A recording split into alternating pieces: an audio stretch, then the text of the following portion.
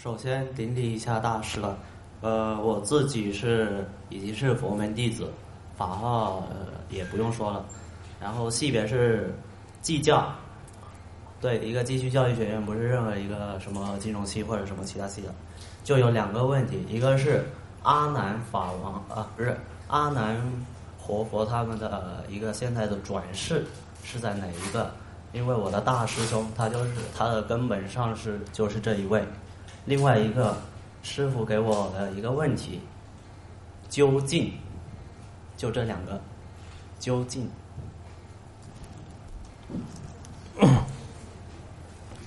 第一个问题呢，因为我不认识阿难，所以说我更不知道就是他的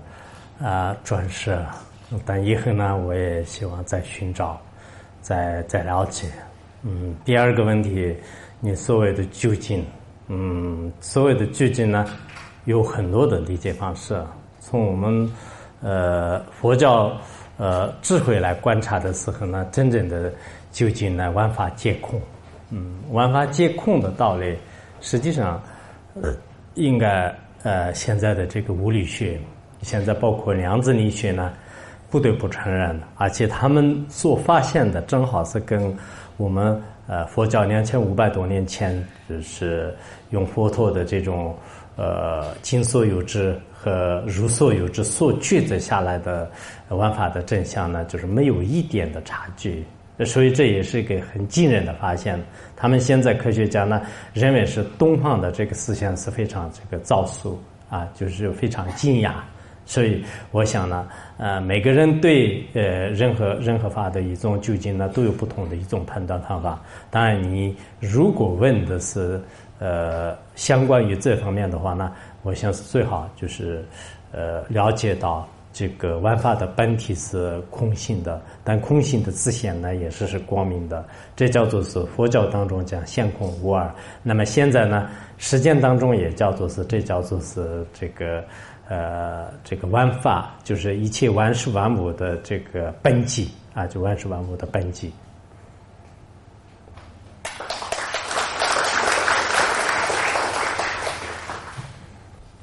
上师好，我是财经传媒系中文的。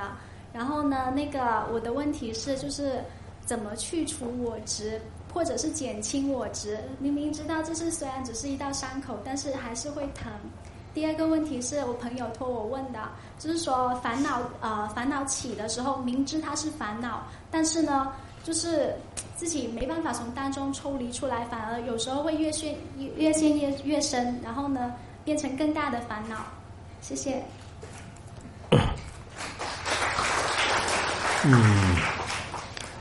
第一个就是要去除我执呢，不是那么很容易的。但去除物质是很有必要的，因为我们现在在座的各位可能没有用智慧来观察的时候，是所谓的我是明明存在，但是真正我们去观察我的时候呢，原来我们认为是我的身体，但是我自己到底在哪里呢？我藏在头里面，还是在心脏里面，还是在别的地方？我去观察的时候，所谓的我的主人呢，就是一直是找不到的。这不仅是佛教当中也这样讲，现在包括医学里面也是这样讲。所以佛教里面就是对所谓的我呢，应该有一个详细的剖析啊，就叫做是无因假合。无因假合的话呢，色蕴、相蕴、识蕴、性蕴，就这么一个比如说我们的意识，我们的这个身体，这几个呢就是合一起的时候，我们称之为叫做是我。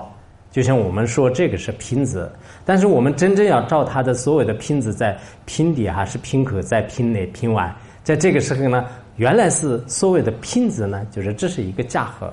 因此在这里面我认为是佛教呢，就是确实是非常超生啊，有任何一个大学教授也好，科学家也好，我也遇到过很多科学家，他们认为是我的存在。那我的存在的时候呢，我问你到底在哪里？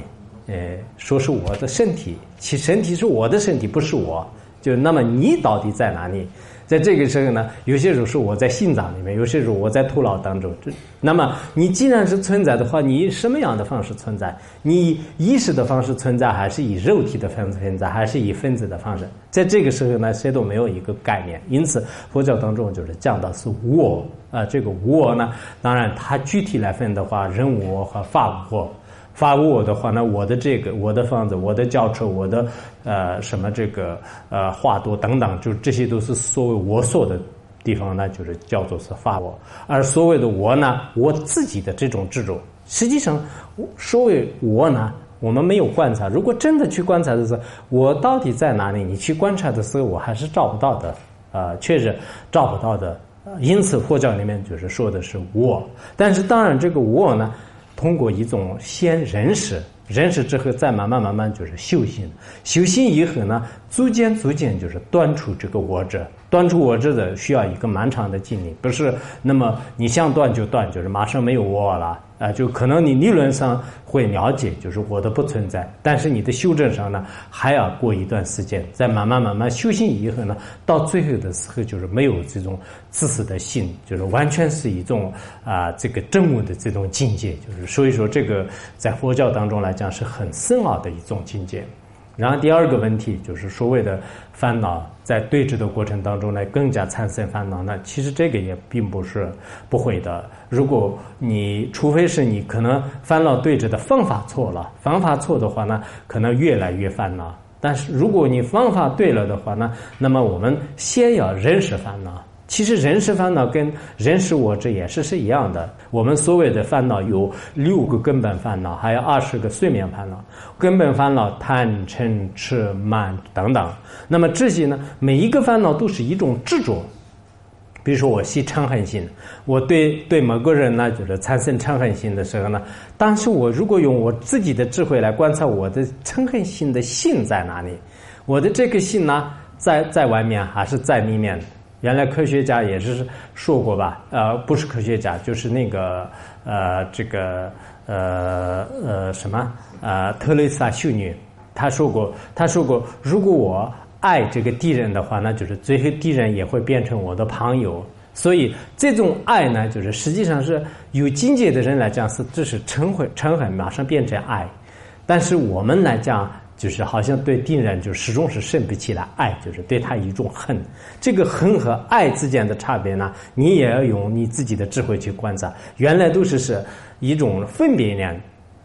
就我们跟人与人之间吵架的时候，你真在这个时候你观察自己的烦恼到底在哪里，这个时候会发现。所以呢，根本你如果认识对，方法对了呢，不会反而就是变成这个痛苦或者烦恼的因。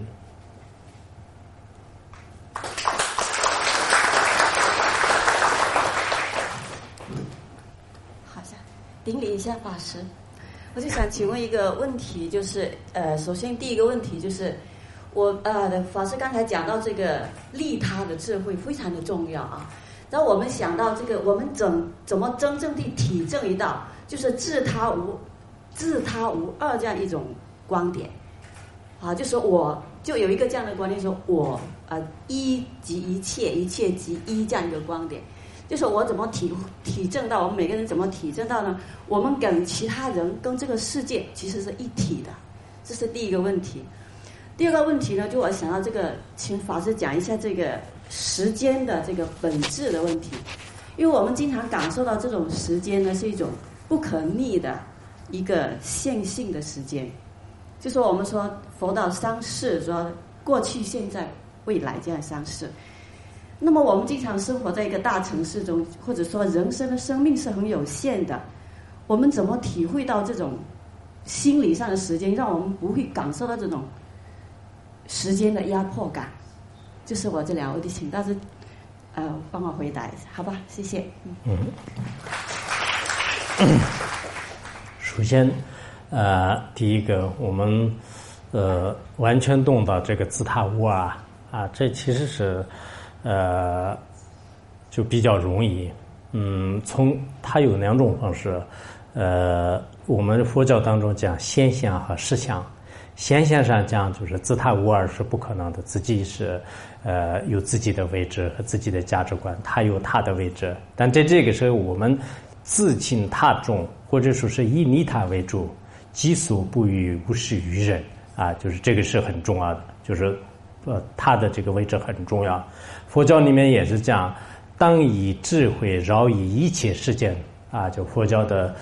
正法念处经当中这样的，当以智慧绕以一切有情啊，就是这个。那么在自和它存在的现象过程当中呢，我们经常要就是帮助别人的心态，如果是很重视的话，暂时看呢，也许别人不理解，也许别人不知道，但是逐渐你这样的这个思想和心态呢，会受到社会的赞扬，会得到就是公众的认可，到最后自己也是会成功者。虽然你暂时可能是你他的付出呢，不一定别人发现，但到最后的时候，你一定会是有你的这个前途。然后从究竟实相上讲呢，自他无二，自就是他，他就是自，这个是《华严经》里面讲的一即是多，多即是一的这种观念，这个就是教到这个佛教的空性上来了啊。就这种这个佛教的这个空性呢，就是实际上啊，就是应该说是比较这个高的境界，就是在这个时候呢，应该我们这个所谓的这个自他都不存在啊，就是所谓自他都不存在。然后第二个问题是实践的观念啊，就实践的观念呢，我们这个在究竟的实相当中，像《金刚经》里面也说，过去性不可得，现在性不可得，未来性不可得。应该说三世呢，三世无事平等法界，就有这种说法。但是现在暂时来讲呢，我们这个过去的历史、现在的现实、未来的这个梦想，都应该会需要这个存在的。所以我们从这个佛教的观念来讲呢，就是这个时空呢，虽然是它是假的，爱因斯坦也说是人们的这种这个时空呢，是一种错乱的知觉啊，就是错乱的感觉。确实，现在的这个科学也观察的时候，所谓的时间空间呢，就是除了一种概念以外，找不到一个真实的存在。但是它在虚假的过程当中呢，它还会给我们带来了一种这个方便。因此，我们作为一个有智慧的人呢，对自己的时间就是应该对未来有一种规划，就是现在呢，就是应该有一种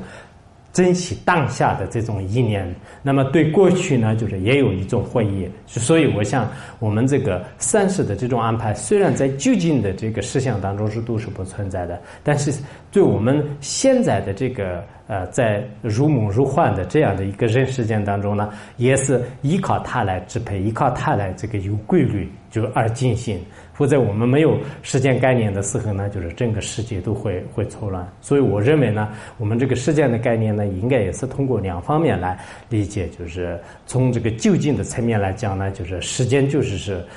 有一种这个当性无二，就是空性无别的这样的。但是在现实来讲呢，就是我们这个时间的这种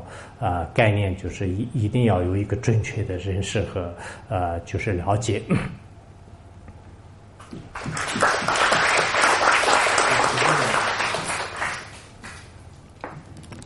Khenpo好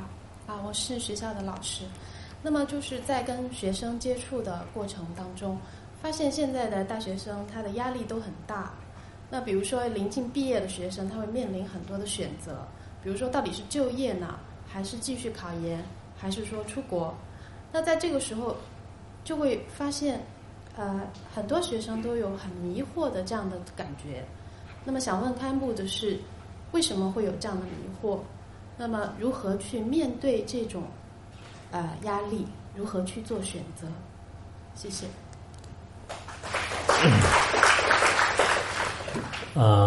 不仅是我们的大学生都有迷惑的一些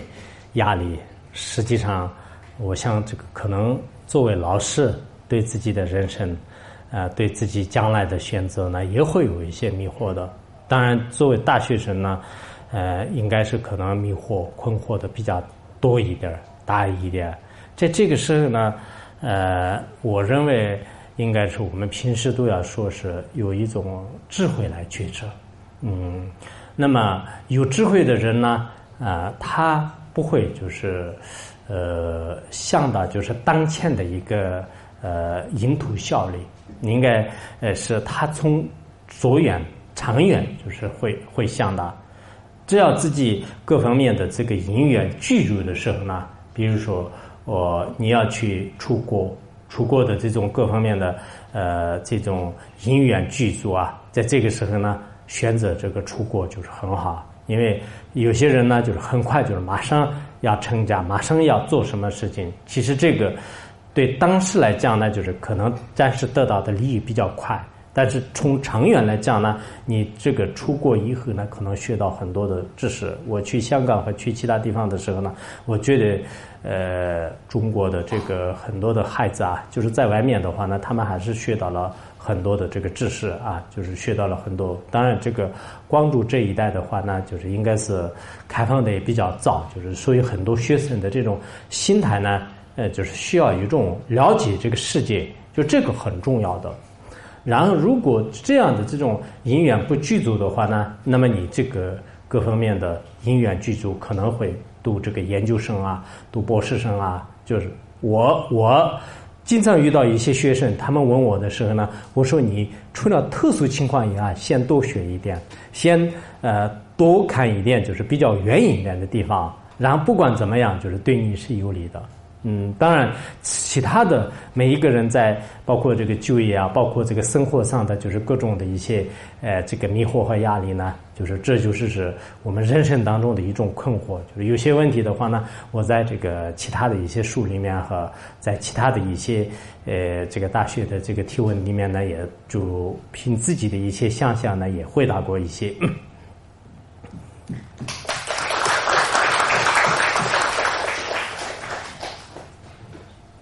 大师你好，有2个疑问，我想请你解读一下。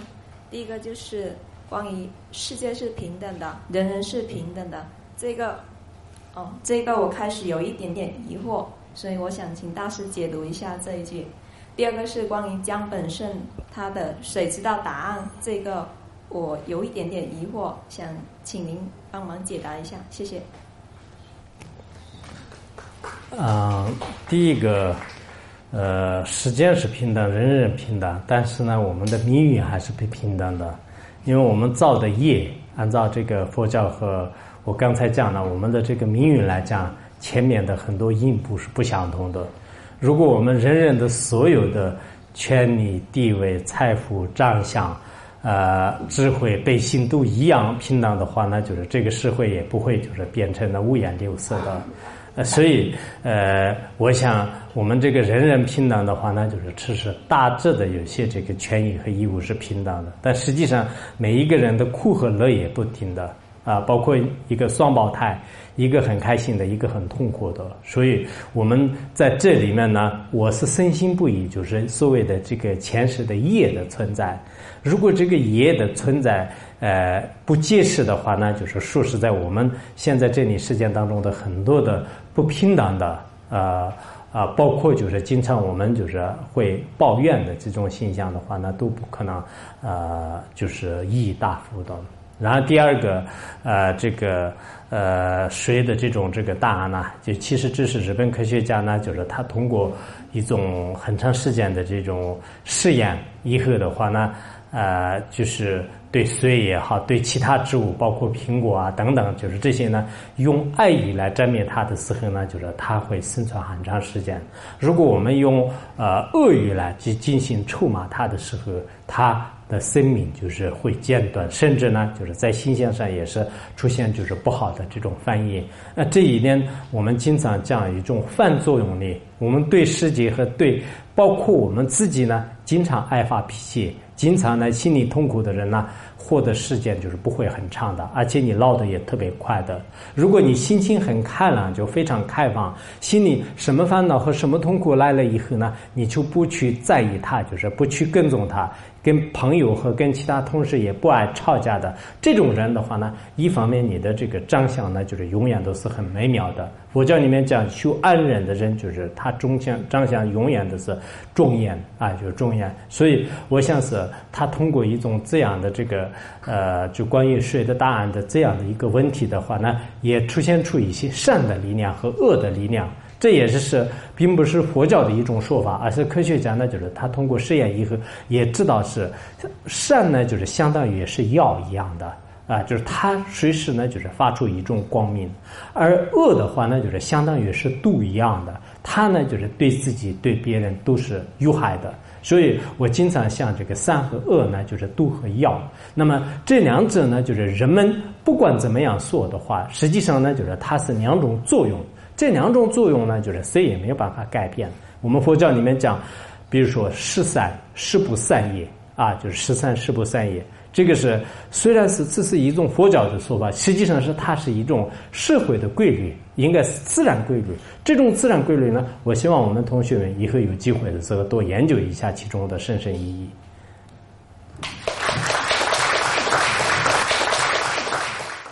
大师您好，我是市场营销专业的学生，目前已经大四，我准备考研，考的专业是哲学。那我现在就问2个问题。第一个就是说，我们都赞同，很多人都赞同因果关系嘛，就是说善有善报，恶有恶报。但是现实上，我们这个社会中，很多人就是很道德的人，他不一定是幸福的，而一些不道德的人，他反而过得很快乐。我们如何去看待这个问题？而第二个问题就是，我觉得我们的一些烦恼，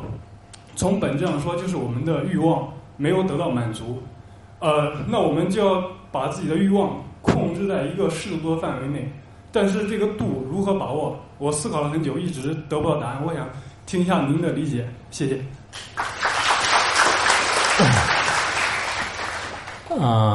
善有善报，恶有恶报呢，是佛教当中这样的。然后后来呢，就是成因元算，就是他也是以前用过这个词。实际上这种因果观念呢，你刚才讲的，有些做善事的人呢，经常就是没有得到好的报应，而做恶事的人可能往往的是也有一些快乐。实际上这个是不能代表就是善没有善报，恶没有恶报，因为他这样今生当中就是做善事的人呢，就是他的这个果报还没有成熟。我们现在正在种庄稼，在这个时候呢，你不可能就是马上就是你种下种子的时候马上得果。而今生当中他享受快乐的这些人，他曾经就是造过善业，但今生当中他正在享受当中。而我们今生当中做善事的这些人呢，就是他也许可能今生就是有一些不好的这个命运。这个不好的命运呢，有2种说法。一种说法呢，他可能将来的这个遭受不好的果报呢，就是他一种因缘的3巧方便，很快的时间当中快速这个现前。还有一种可能呢，他前世所造的这种业呢，就是正在干涉，就是因此今天的善业呢不可能今天成熟，因此我们任何一个因果关系，因果不可能同时存在的。因此农民正在种庄稼的话呢，那么实际上它的这个成熟呢，就是需要一定的过程，就是这样之后呢，就是才能得到的。所以这个问题呢，我们很多的一些知识分子呢，他对善恶因果的一种误解的。实际上呢，你如果真正去观察的时候，任何一个善和恶呢，就是它任何一个因和果呢，也不会马上这个现前。我们读金融的可能是你现在正在读，但是呢，你还没有就是正式这个工作之前，就是不可能就是你既然是你读金融，那么为什么是你现在还是这个学生就是没有钱？你不是学金融很有钱的吗？他的这个果呢不能就是衡量因，就是这个是很重要的一个问题。然后第二个问题呢，实际上我们的这个欲望就是欲望呢，就是有一种标准克制的话，在佛教当中就是讲尽量的有一种知足少欲，满足感就是才是让你幸福的快乐。这一点不仅是佛教当中讲，佛教里面就是像欲望呢就像是和海水一样，咸水一样的，越喝贪欲越增长。我以前看过那个叔本华他也说了，他说这个财富的这个欲望就是越来越大的话呢，就像和海水一样的，就是渴得越来越厉害。那么民生党也是如此，就是他说过这么一句话。所以我想我们这个人就是越来越贪得越来越厉害的时候呢，你可能越来越有种空虚感，你有一套房子，你想要2套房子；你有一辆轿车，你想要2辆轿车；你有这个整个一个别墅的话，你还不满足，就是你要就是可能10套、8套等等等等等。这样的话呢，我们的欲望是一直是无限制的。那什么时候与它控制呢？你要想到是人就是自己的这个意识、现实的基本的生活的存在的这种足够的话，已经可以。其实我们的生活的标准不能抬得太高啊，不管是你是什么身份的人，这个是我们佛教的一个最基本的一种看法。你有钱的人的话，那么你的标准还要再提高，再提高，再永远的是提高。没有钱的人呢，你的标准太高了也是没有用的。所以呢，任何一个人呢，就是随缘。我们佛教当中经常有一种我已经足够了，可以了，我比上不足，比下有余，就应该还可以。就是有这样的一种满足感的话，对自己也是一种放松感，一种快乐。否则的话，永远都是一种对比。前一段时间我去德国的人呢，他互相没有攀比，我觉得他们的生活很好。就是你有房子，你有轿车什么，这是个人的财产，根本别人不用比。但我们很多人同事之间谈论的时候，也是你的车多少钱，你的这个房子多少，每天都是讲这些，然后增加一种痛苦和攀比的这种竞争。这种竞争是非理竞争，就是不合理的一种竞争。那么合理的竞争什么呢？我们的学习我们的德育提升方面，我们合理竞争是很有必要的，人需要一种竞争。但是非理竞争反而对自己一种压力的竞争呢，我觉得是人世间是最好没有。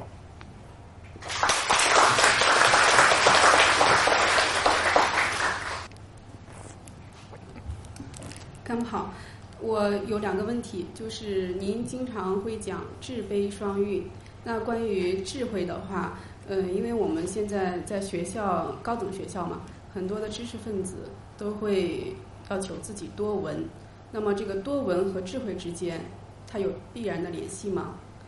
我还听说，清净心生智慧。那么多闻和清净心的话有没有关系？这是第一个。另外第2个问题呢是，关于慈悲，就是我们知道了慈悲比较好，我们去做的话呢是比较容易的。但是怎么样才能让广大的学生也好，或者是社会的人民知道，慈悲是对自己和对他人都是有益的，这个是个问题。所以对我们高等学校来说，管理者也好，老师也好，怎么才能让学生都知道行善利己利他是比较好的？就这2个问题，谢谢。首先第一个智慧就智慧是其实跟多闻不离开的。我们佛教当中讲所谓的这个光闻多学呢，实际上也是智慧的源泉。在学校里面也是一样的，学校里面如果没有老师的传讲，学生的听闻的话，学生的专业这个技能智慧呢，就是没办法提升。所以除了极个别的天才以外呢，实际上的所有的这些智慧呢，来源于老师。所以我是永远的是对每一个老师的是有一种说不尽的感恩之情，因为自己心里面的少的这些知识呢，全部是来自于老师。所以我现在20多年前30多年前的那些老师给我教过的小学也好，中学也好，虽然我没有读过正式的本科大学，但是呢，我还是有过生命当中很多的一些佛教的老师和实践的老师。其实他们的这种传讲，就是我的多闻呢，应该说是分不开的。如果他们的没有的这种传递呢，我不可能有我的这个奠定的这种智慧。所以我希望呢，我们学生们呢，就是永远都是对自己的老师就是有一种感恩心。现在我们很多学校感恩教育做的不是很好。我最近我在藏地办了一些学校，然后我跟他们要求每个月的是一定要做一个感恩活动，否则的话呢，老师最后呢自己教育的没有好，就是最后学生也不理你。我以前遇到过很多老师，他说这些学生的现在不理我。我说一方面是可能学生坏，另一方面的话，老师也当时没有教好，就是将来感恩是怎么样，对父母的感恩和对老师的感恩，这个很重要的。你第2个问题关于慈悲的问题呢，其实慈悲如果是他做大了呢，就是这个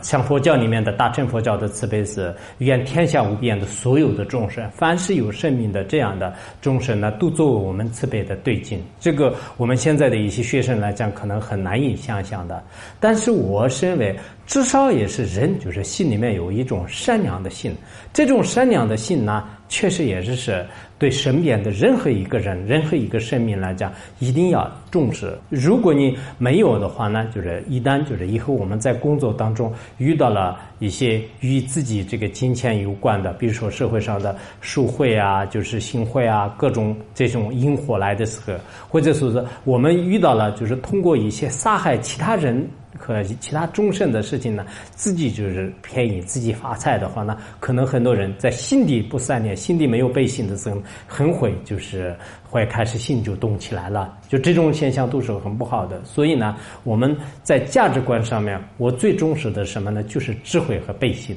人要有智慧，也要有慈悲。有了慈悲和有了智慧的话呢，那么就是这是个好人。即使你有智慧，但是没有慈悲的话呢，你可能只管自己，就是不会管身边的人。你光有一个慈悲心，没有智慧的话呢，你可能不会帮助别人，因为你没有智慧，很愚笨的。所以始终认为是这个智悲这两者呢，就是就像是一双翅膀一样的，就是有了这两者，就是可以我们这个人间的天空呢自由翱翔。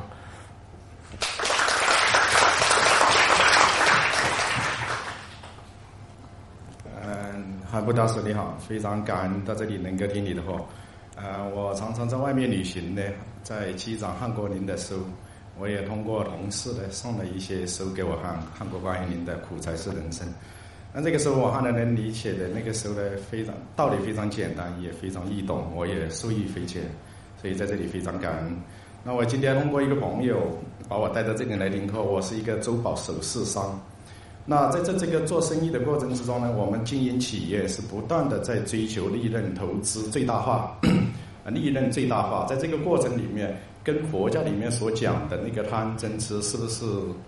有相违背的地方？这是第一点。第二点，我经常去一些寺庙，我去看，也看到了一些光碟里面在讲佛教的礼仪，跟藏传佛教礼仪跟汉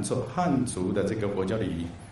它有很大的不同。那我想，很多人在不同的角度在描述它的不同。我也听了很多朋友的解释，但是我还是很迷惑。藏传佛教跟汉族的这个佛教最大的区别点在哪里？两个问题，谢谢你。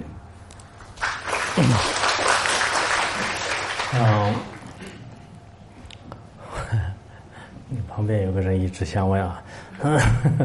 那个就第一个问题啊，就是说我们这个。在刚才我也讲了，就是在做自我成功的同时呢，就是可能会有很多人就是把自己的利益作为扩大化，但是这个有两种现象，有一种现象呢，可能会佛教当中所排斥的一种贪心，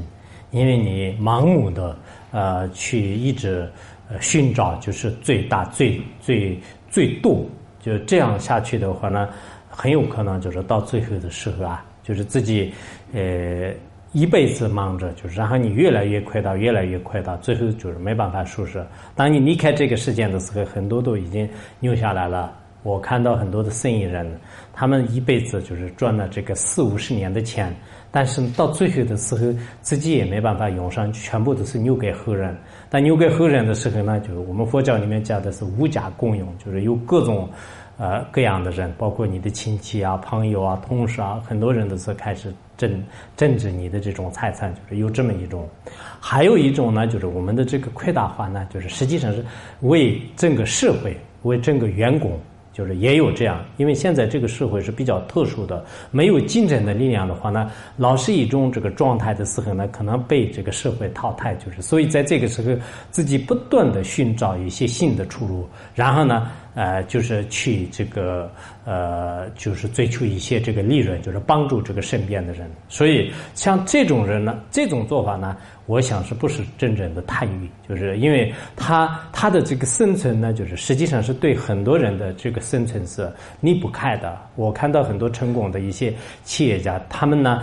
做的时候表面上看到好像是自己的扩大化，但实际上呢，他所得到的这个效益是一个社会的效益，他得到的帮助是一种很多这个弱势群体，包括对很多人的这个就业啊，就是对很多人的这个帮助啊，就是非常大的。所以我觉得呢，这个是有两种可能，就是也许呢，完全是一种自私的扩大的话呢，可能不好的，佛教也排斥。如果是对他有利的，在自己获得利润的同时帮助社会的话，这是作为一个世间人家应该做的。第二个问题，藏传佛教和汉传佛教呢，也有很多的不同点，就是包括一些修行的传承啊，然后他们的这个寺院的一些建筑啊，经文的一些念诵方式啊，这些都有不同的。但有一个相同地方的话呢，刚开始发菩提心，中间呢要积累资粮，最后大家都要这个成佛果，还有呢就是度化无量无边的众生。这是藏传佛教是一个大乘佛教，汉传佛教也是个大乘佛教。那么大乘佛教的这个最主要的目标呢，就是利益众生，要帮助这个天下的所有的众生。那么这个宗旨呢，就是藏传佛教也会提倡的，汉传佛教也提倡的。那么暂时的一些形象上的不同呢，就是不是主要的不同点。就是应该比如说我们这个广东这个金融学院跟那个其他金融学院的话呢，它所教学的内容呢，就是应该是这个相同的，只不过是这个学校的这个方式、管理方式啊，包括一些这个学校的这个你们这个学校的门口上写的是什么这个融通天下，就是其他的学校不一定有的，但是像这些方面是不同点，但是这些不同点呢，就是应该是不算就是很大的区别，所以宗旨是一样的，教学的内容是一样的。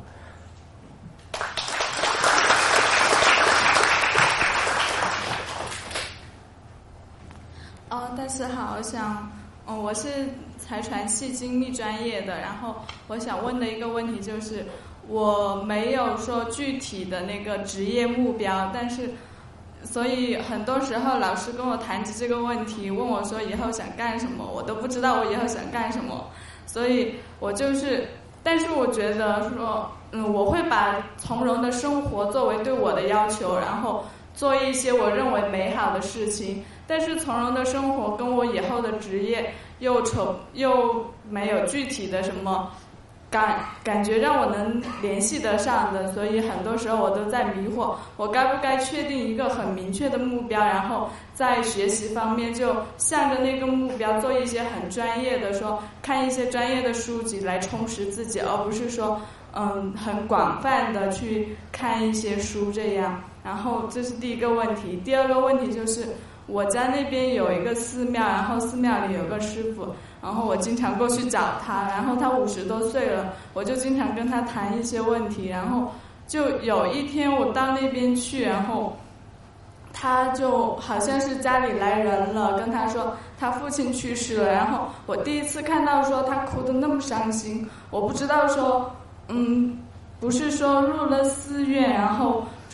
做了那个就有一种很出世的感觉，为什么他还会觉得那么伤心？然后第二天就跟一个老师傅说他想家了，然后他就离开了那个寺庙，从此就没有再回去过。我很想不明白说为什么他会有这种已经父亲去世了应该是了无牵挂的继续修行，为什么他还会说还要回去这样？谢谢。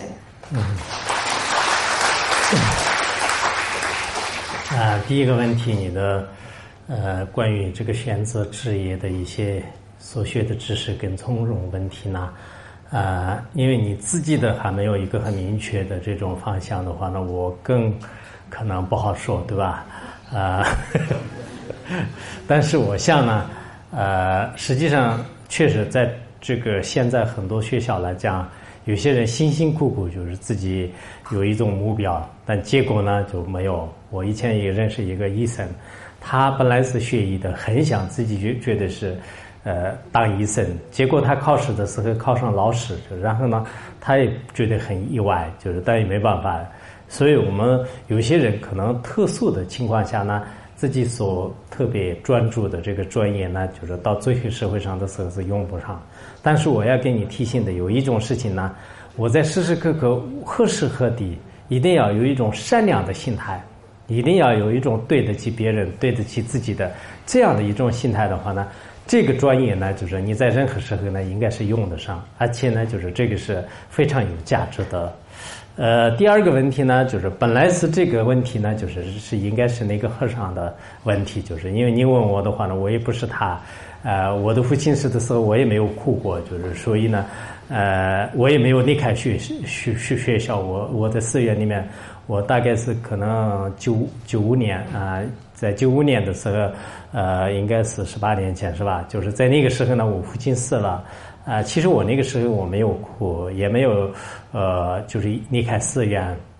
但是我的上师、我的老师这个圆寂的时候呢，我确实哭过，也很伤心，因为他给我带来的这种智慧呢，比父母还这个珍贵，就父母给我带来的这种培养呢，就是更加就是有意义，所以我觉得是这位和尚呢，他的回去呢，实际上。不一定，因为有些人就是光是剃头啊，光是到寺院里面去，所有的什么事情都看破了，也不一定。就像我们老师等呢，就是有些可能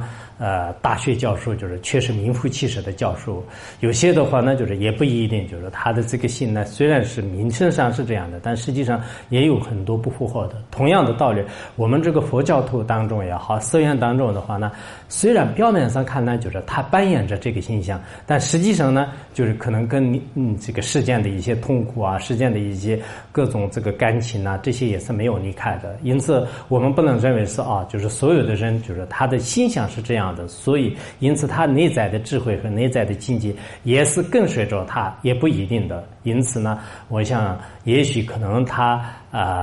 痛苦就是离开了这里，但也许在其他的寺院里面，就是他现在也很开心，也很难受。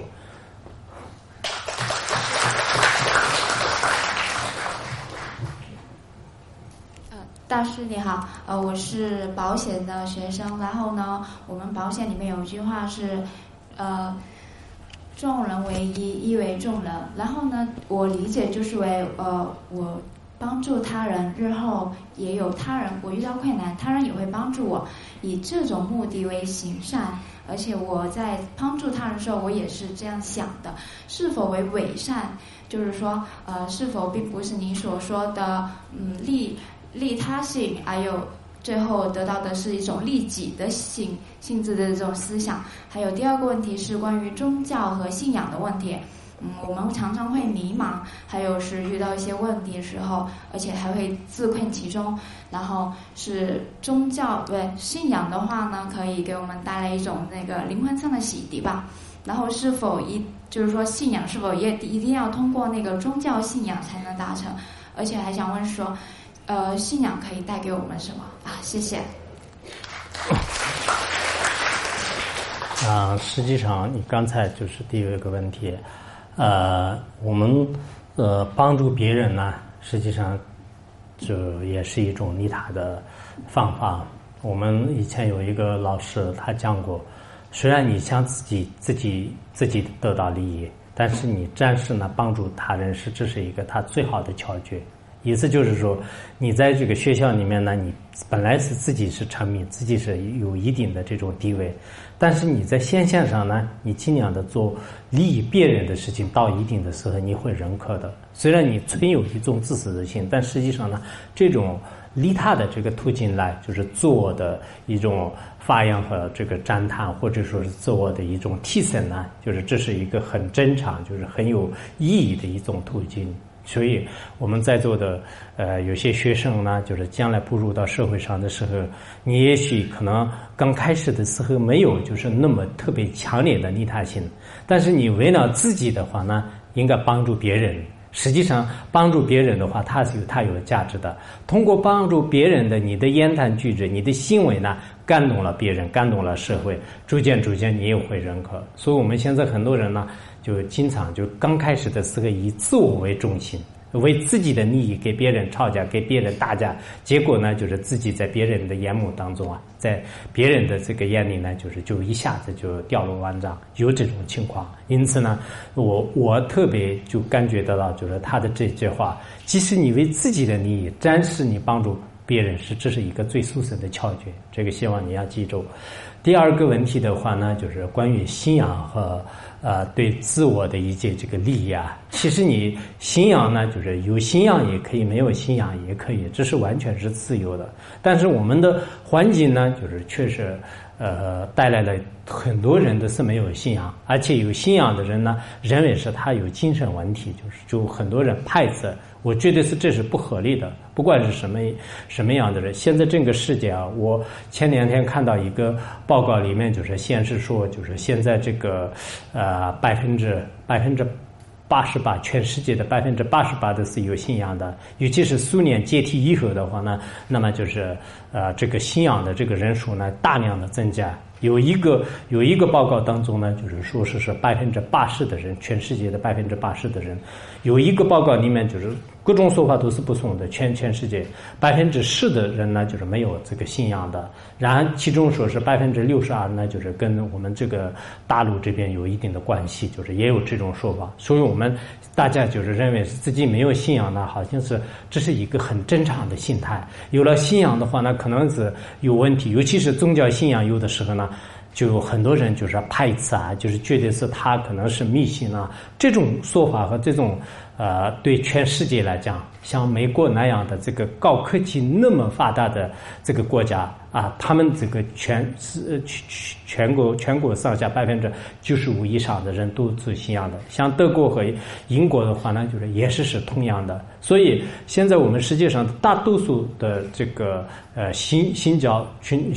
最多的呢，就是伊斯兰教，还有这个基督教，然后犹太教，然后呢就是佛教和还有这个其他这个宗教的。就所以说我希望我们很多人呢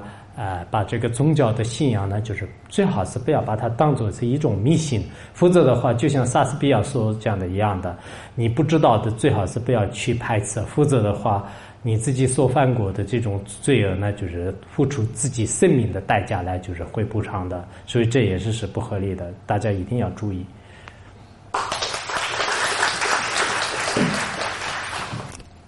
堪布你好，我想要问的就是您刚刚讲到一个利他的智慧，然后我所理解的利他的智慧就是要有足够的智慧去做善良的事，但是我们的智慧是一个不断发展的过程。就像我看过一个，就是说你去帮一个蝴蝶破茧，等到蝴蝶飞不起来了的时候，你才知道你怀着善良的心去做了错误的事，就会在内心会产生一些消极的情绪。那么大师您是怎么看待就是好心办了坏事，然后如何去排解这种情绪？还有就是有善心却看到有些人就是比较困难，然后你有善心却帮不了，这种产生的无力感就是接触的时间长了就会产生，会不会有时候会真的会麻木？那么您是怎么觉得的？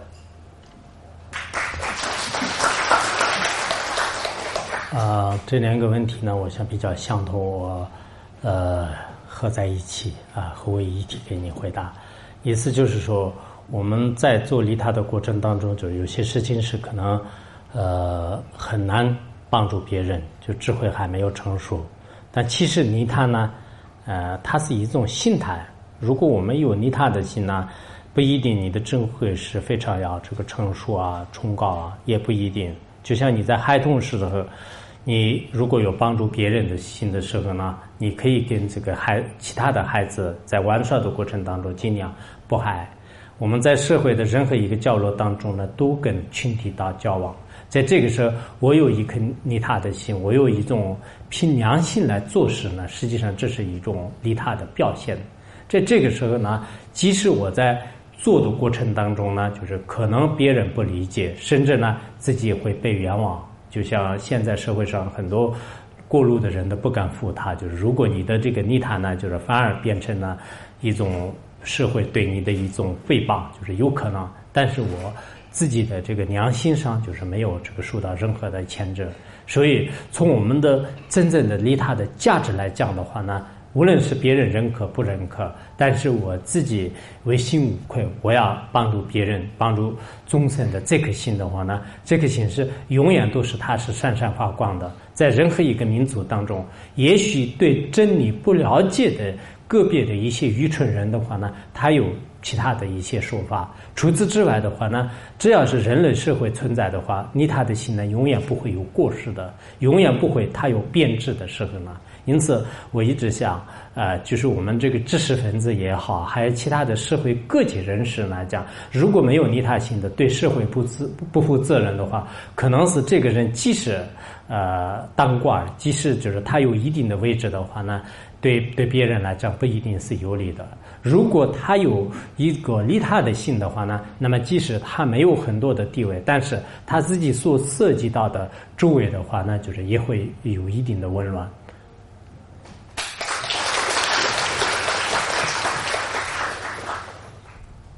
大师您好，还有在座的各位老师同学还有工作人员，你们好。我想问大师一个我现在面临的心理困惑。是这样子的，我是金融系金融学的一名学生，刚从肇庆校区回来。现在回来这里，我内心有一个非常大的感受，就是觉得本部比校区要功利化。来到这里，我觉得有一些身边会面临一些人，他们在有事相求的时候给你唱红脸，但是到你没事没有利用价值的时候又给你唱白脸。这样子我觉得到目前为止我心里有一种感觉，就是来到这里有一种功利化的倾向。我现在内心非常渴望有一颗平和的心，求大师指点，谢谢。我们这个社会当中呢，实际上不管是功利化还是用这个其他的一种这个心态和行为，都是正常的。我认为呢，我们每一个人生存在这个生活上的话，每一个人的因缘都是不相同的，而生存的方式和生存的价值观都有不同特点。但我们唯一的是什么呢？就是相同的，就是要这个求这个人生当中的最崇高、纯洁、有力的这种智慧。那么自己有了这样的这种智慧的境界的时候呢，看这个世界，无论是这个什么样的这个颜色和形状的话呢，就是在你眼里来讲是很亲近、很美妙，很快乐。就这样的，如果我们自己的这种心态就是有所改变的时候呢，就是这个世界呢，就是也是变得另一种这个形象。因此我们现在每一个人呢，可能就是最关键的是要面对这样的这个非常复杂，尤其是现在人们的这个心很浮躁，就总感觉得到压力很大。就其实我们也没有什么很大的这个压力，随缘吧，就是什么事情都是应该随缘。否则我看到很多人就是就是在读大学，然后读完大学很多人考不起，即使考上的人呢压力更大。他们觉得就是如果我要工作分配的时候呢，我的工资也要提高，我的住处，我的很多安排的话呢，如果他自己没有一个很平安的心态的话呢，永远都是把这个社会看成一个抱怨的对象。在学校里面就是对其他的整个这个世界都是一种抱怨，然后到了你任何一个部门的时候、企业的时候呢，你也觉得是这个领导很讨厌，下面的同事很讨厌，就是自己的住处也不满足，跟吃的也不好，穿的也不好，分的也不好，就是什么都是每天都是一种怨气。我想我们社会上的人呢，就是不应该活在一种怨气和一种痛苦当中。不管怎么样，自己的我们佛教里面讲的自己的福德和前世的因缘，再加上呢就是各种各样的现在的这种因缘呢，就是对你这个就造成这样的一个世界。那这个世界是无论是你怎么样这个痛苦也好，快乐也好，就变成了你的世界了。变成你的世界的时候呢，你应该乐意的去享受它。比如说我是在这个学校里面的一个学生的话呢，当我学生的时候，我有这个福报，就是我很开开心心的面对。我当这里的老师的时候呢，我觉得是这个环境对我来讲是一种很开心的、很满意的就这样的。所以呢，我到别的地方去演讲也好，或者是到哪里的话呢，我对这个地方和人和地都不会有抱怨，就是觉得这是我的福分，在我的这个眼睛里面就是显现出来的一个世界，应该对这个世界是我要调整我的心态，就是这样我过得可能更开心，就是更快乐、自在、洒脱。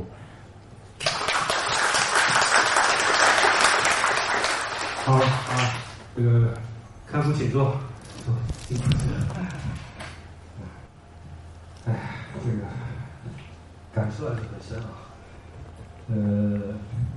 我谈2分钟体会啊，看对不对？如果康夫您觉得我说的对就点头，不对就我又点头又摇头，我就慢慢回去琢磨。是这样的，这个我觉得呢，这是一个很精彩的开始，是吧？用佛教里面说叫开始啊。但是我觉得，一个就是说，记得好像是在汕头大学，康夫曾讲过一句话，叫做“心是幸福的根本”，是吧？就有时候我们就往往有这种困惑，就是包括很多就银行高管和这些看这个珠宝商，他也在这里，他也有这些困惑，是吧？赚了很多的钱，是吧？就是说，有时候我们追求物质的时候，我们所获得的烦恼，并不比我们得到的这些财富多，更少，是吧？所以这是一个让人很困惑的事情，是吧？所以心是幸福的根本这一点，确实是需要我们想几十年的一个问题，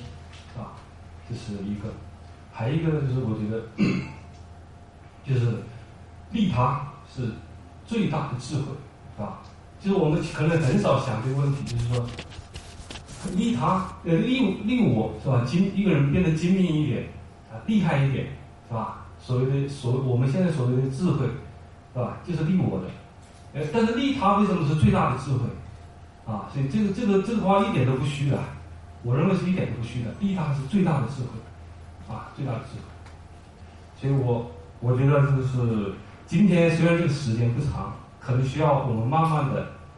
这个留在以后，慢慢的去觉受就是细细的去觉受慢慢的去这个体会当中的一些真理。这样的话呢，就好像就是一粒种子，一缕阳光，是吧？我慢慢的通过这种觉受来灿烂我们的生活，灿烂我们的未来，非常感谢，非常感谢这个索达吉堪布给我们开始。